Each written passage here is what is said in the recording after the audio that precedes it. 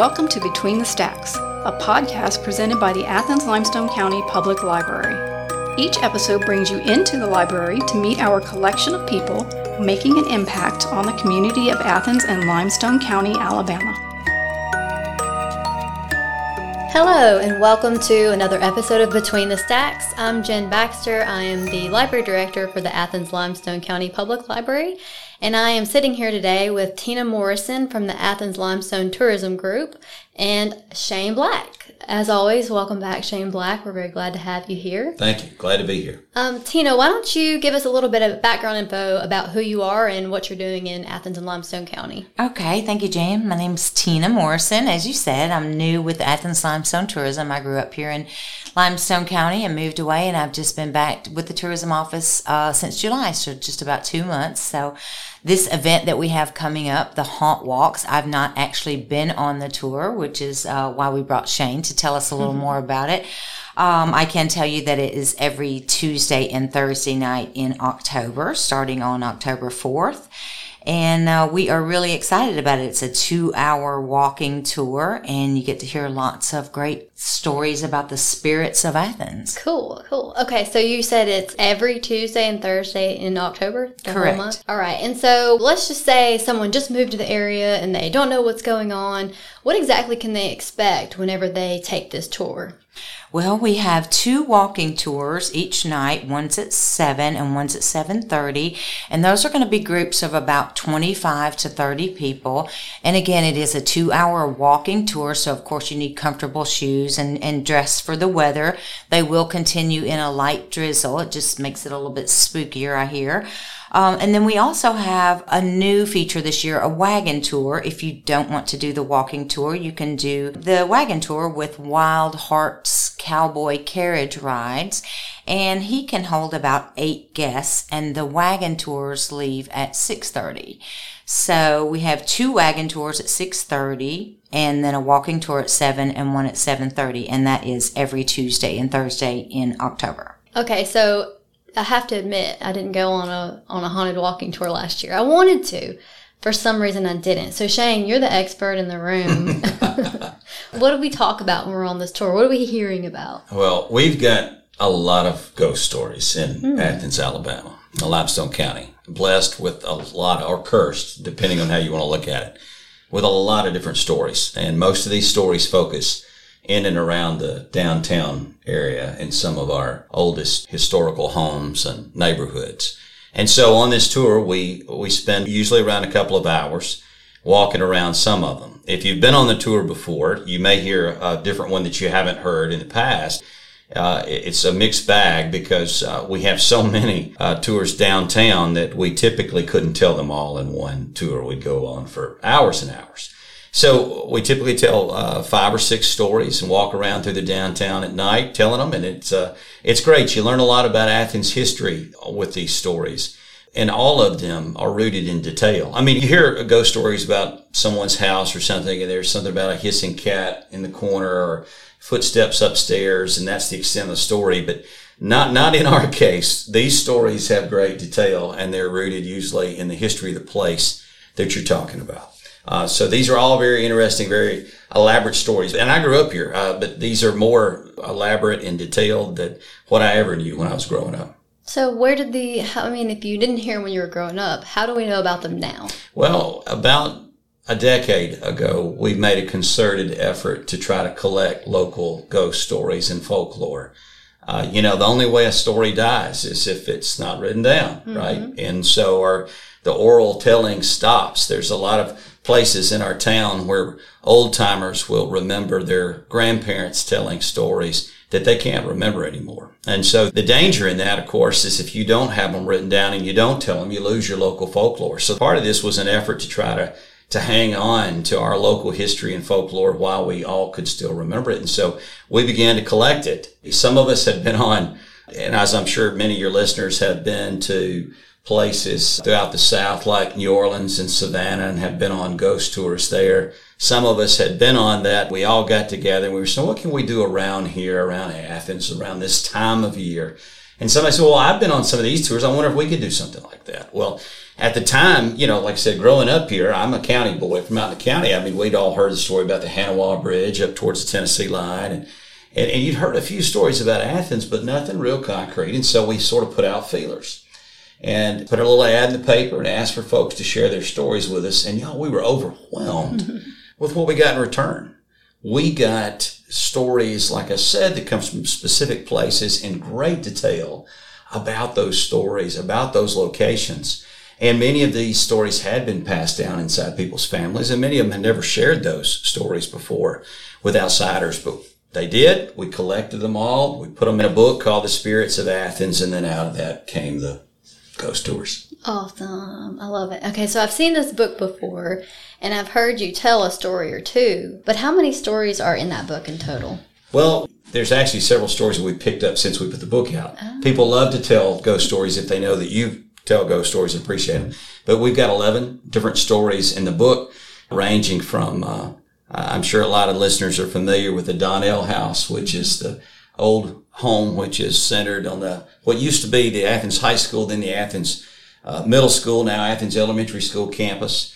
The Donnell House has been said to be haunted for 100 years or more, and the ghost of little Nanny Donnell, who haunts the upstairs child's bedroom. We've got that story in here, everything from that to Founders Hall and the iconic ghost at McCandless Hall over at Athens State University, the haunted cabins of the Beatty Mason House, the legend of Colonel Turchin and his phantom riders who are cursed to forever ride through the town, through the streets of Athens, seeking forgiveness for their wicked ways. 11 different stories in here, but we can't cover all of those in a tour, so usually we'll take 4 or 5 of them. The interesting thing about these stories, though, is all of those that I just mentioned are all very focused in downtown Athens and historical districts which surround it, so that makes it pretty conducive to a walking tour. Yeah.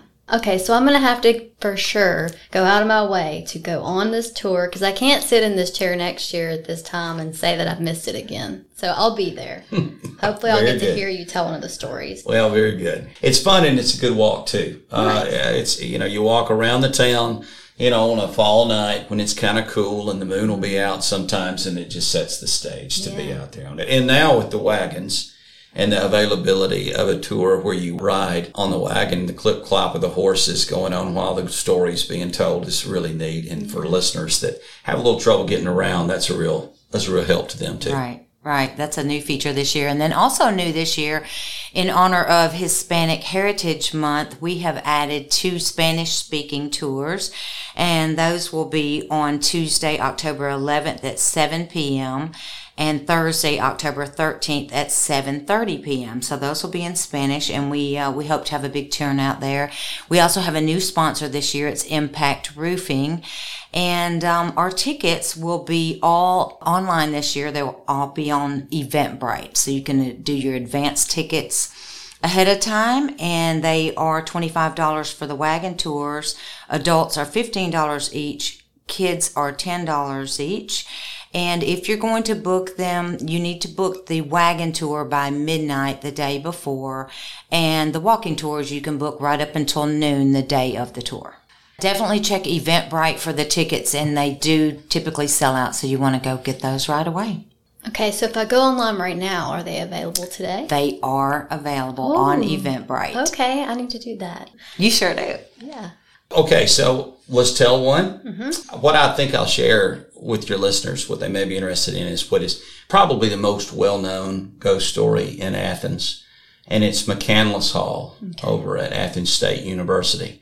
Many of your listeners may know Athens State University is one of the oldest institutions of higher learning in the state of Alabama. Of course, the first building that was constructed there was Founders Hall, that iconic building that people get married in front of. The graduations are out in front of, just so beautiful. Well, the second building on campus was McCandless Hall. So if you're standing there looking at Founders and you look just over to the right, you'll see McCandless, which was renovated a few years ago. Well, for years and years, it was the center for performing arts in Athens.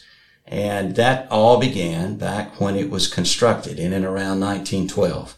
Now, that's before the time of TV and radio. And so at that time, folks got their entertainment in different ways than they did today. And one of most common ways to do it was by taking in shows presented by traveling groups of actors and actresses and musicians, which would come from town to town, and they put on their shows for the town. And McCandless Hall is where we did that in Athens. As soon as it was built, that then became a center for performing arts. So if you were a traveling group coming through, you come through McCandless Hall. And one of the most well-known ghost stories that we have in this town comes from one of the greatest performances that we've ever had in McCandless Hall.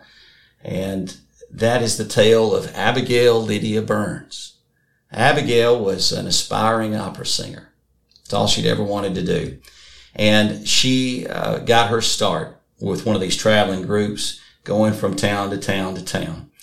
And she and her group came to Athens not long after McCandless Hall had opened in 1912. It's one of the earliest performances at McCandless Hall. There's a lot of excitement about the town, about this show that was coming.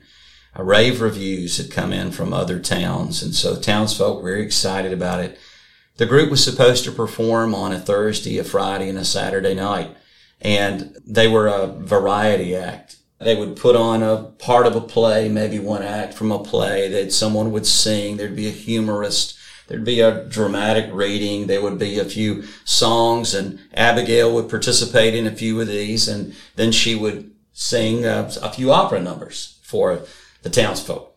I've never viewed Athens as being, a hotbed of opera lovers, but at least in this case, she struck it rich. She struck gold, because on Thursday night, when they had their first show, the place was packed in anticipation of this group, and they went on from number to number, and Abigail would appear in some of these. She was a young, beautiful woman. The accounts were that she had blonde hair and blue eyes, and she just captured the hearts of the townsfolk. In her beauty and her song, they said she sang like an angel. Well, at the end of the show, Abigail would sing an opera number from the opera La Traviata, and that's how the show closed out. So she takes center stage in McCandless Hall. If you've been there before, you can see it in your mind's eye. It looks very much today like it did back then. There's a big balcony that overhangs and looks out at the stage. There's this big circular stage that juts out sort of into the seating area. And she stood there center stage and sang the song in a flowing, beautiful white gown, they said. And she captured the hearts of the town. They absolutely loved it. They stood and gave her a roaring, standing ovation. And then they told all their friends. And so the next night, on Friday night, they do it again.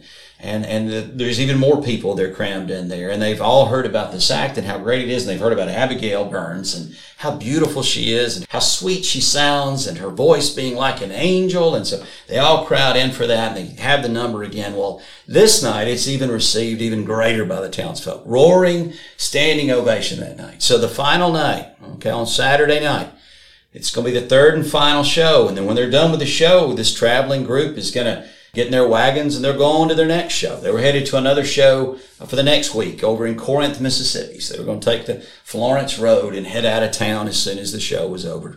But as they're getting ready to go, people just keep packing into McCandless Hall. And you got people sitting down in the aisles, and, people are standing all in the back. It's crowded as it can be. And they're going out, and everything that the group does is just on fire. It's a hit, And she comes out and she's doing different songs and different bits, and the crowd's just roaring their approval of her. And so finally you get to the end of the show. Abigail takes the stage in this beautiful white gown, her blonde hair cascading down. And so she sings to the crowd, and they're starstruck by her. And as soon as she finishes, you can't hear a pin drop. And then all the crowd in unison rises to this massive standing ovation and roars and claps, and it goes on, and she retreats, and then there's a curtain call, and they call her back out there again, and they just can't get enough of her. They brought roses. People have brought roses, and they're throwing the roses on the stage. I mean, it's just quite a scene. And so Abigail is a young woman in her early 20s. She's overcome by the emotion that she's being shown by these people in gratitude. She gathers up the roses into a bouquet in her arms, and she stands there center stage, and tears are flowing down her face. She's so overcome, and she quietens the crowd, raises her hand, and the crowd finally comes to a stop.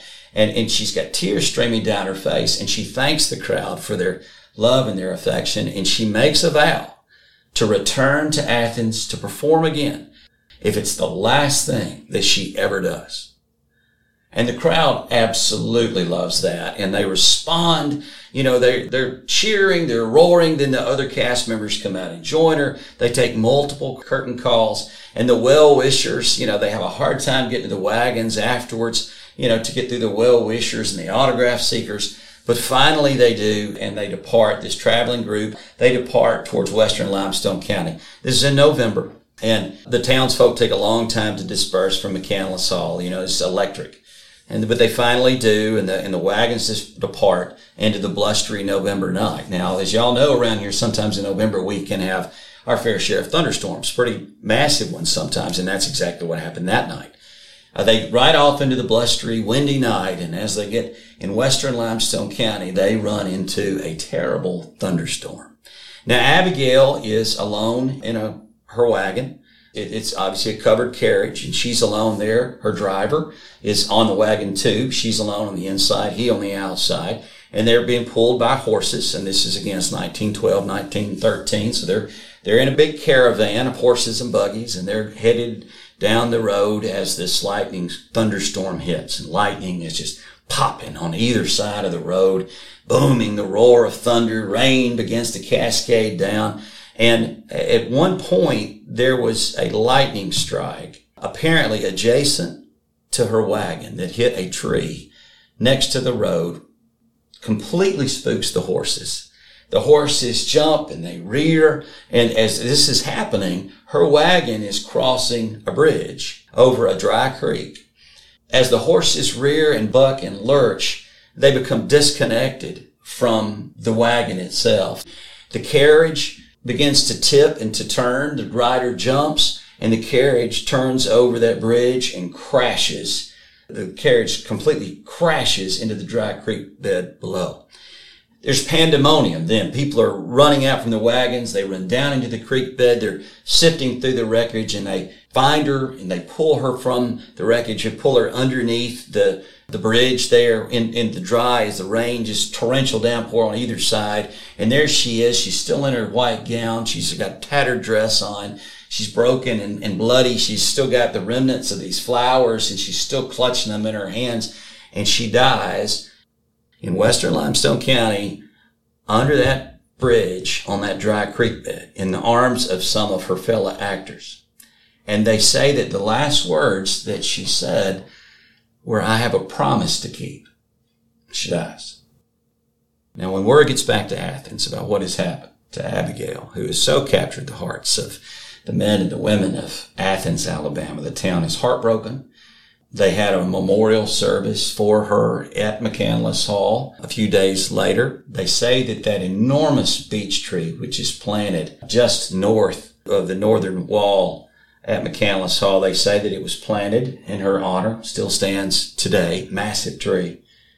And the townsfolk mourns the death of Abigail Burns. And the old timers say that the town never forgot her. And the legend has always been that she never forgot the town either. That not long after she died, strange things began to happen in McCandless Hall. Students would hear footsteps down empty halls, and no one would be there. Or a student who was alone and who was studying would look up in the room to see someone sitting in the corner watching them study. And on second glance, the person, wasn't there. Students would say that when they were performing on stage, that they would look up into the balcony and see the shadowy figure of a woman watching them while they were performing on stage. And that story's been recounted many times. In fact, it was recounted not long ago by a member of the community band who had been in McCandless Hall practicing. Students would report that they would be studying in McCandless Hall, reading, and then would see something over their shoulder, someone over their shoulder looking down at what they were doing, and they'd turn. Wouldn't see anything there, nothing at all. students are performers. And I think this one is really interesting. This folks who have reported and still report today that when they're on stage, whether you're doing, locally, if you're from Athens, we'll have piano recitals at McCandless Hall, we'll have community band, we'll have different kinds of events. And we have heard from several different people that when they are the focus of the attention on stage and they're standing center stage where she stood when she engaged in that great performance, that they will be overcome when they're in the moment. You hear people talk about being in the moment, and people have different words for it, but when you're performing and you're into it, and the audience is into it too, and you've got them in the palm of your hand, right, when you're in the zone.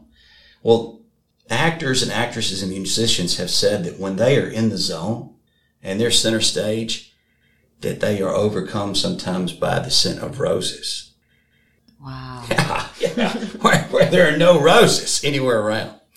But the thing that is said most often about McCandless Hall, and the thing that brings folks there on Halloween night every year, is they say that when you are outside McCandless Hall and you look up into the second floor windows that overcome the entrance, that sometimes you will see a woman in a white dress with blonde hair holding a bouquet of red roses that on second glance is not there. And that what you're seeing is the ghost of Abigail Lydia Burns making good on her vow to return to Athens for another great performance. Ooh. Wow, yay, what a great story. You know what is really creepy? I live a jump, skip, and hop from that from McCandless Hall. You're going to be looking in the window a lot now, aren't you? I'm going to be like, there's Abigail. Well, you heard it here, folks, so make sure you join the Haunt Walks to hear fabulous stories such as the one by Shane Black that we just listened to. Abigail Lydia Burns. That's right. Woohoo, I remembered. That's right. Okay, so next year you'll come back and tell us another one. Absolutely, I'd be happy to. And we'll also just go on the Haunt Walks and listen to all the rest. That's right. And be sure and go on Eventbrite to get your tickets. And you can also get a copy of Shane's book when you purchase your tickets. And if you need other information about this event or any of the other Athens Limestone Tourism events, our website is visitathensal.com. Perfect. Thank you both so much for being here today. Thank you, Jen. You've been listening to Between the Stacks, a podcast from the Athens Limestone County Public Library. To hear other recordings from our Library Voices podcast series, check out our website at alcpl.org. Library Voices is also now available on Spotify and Apple Podcasts.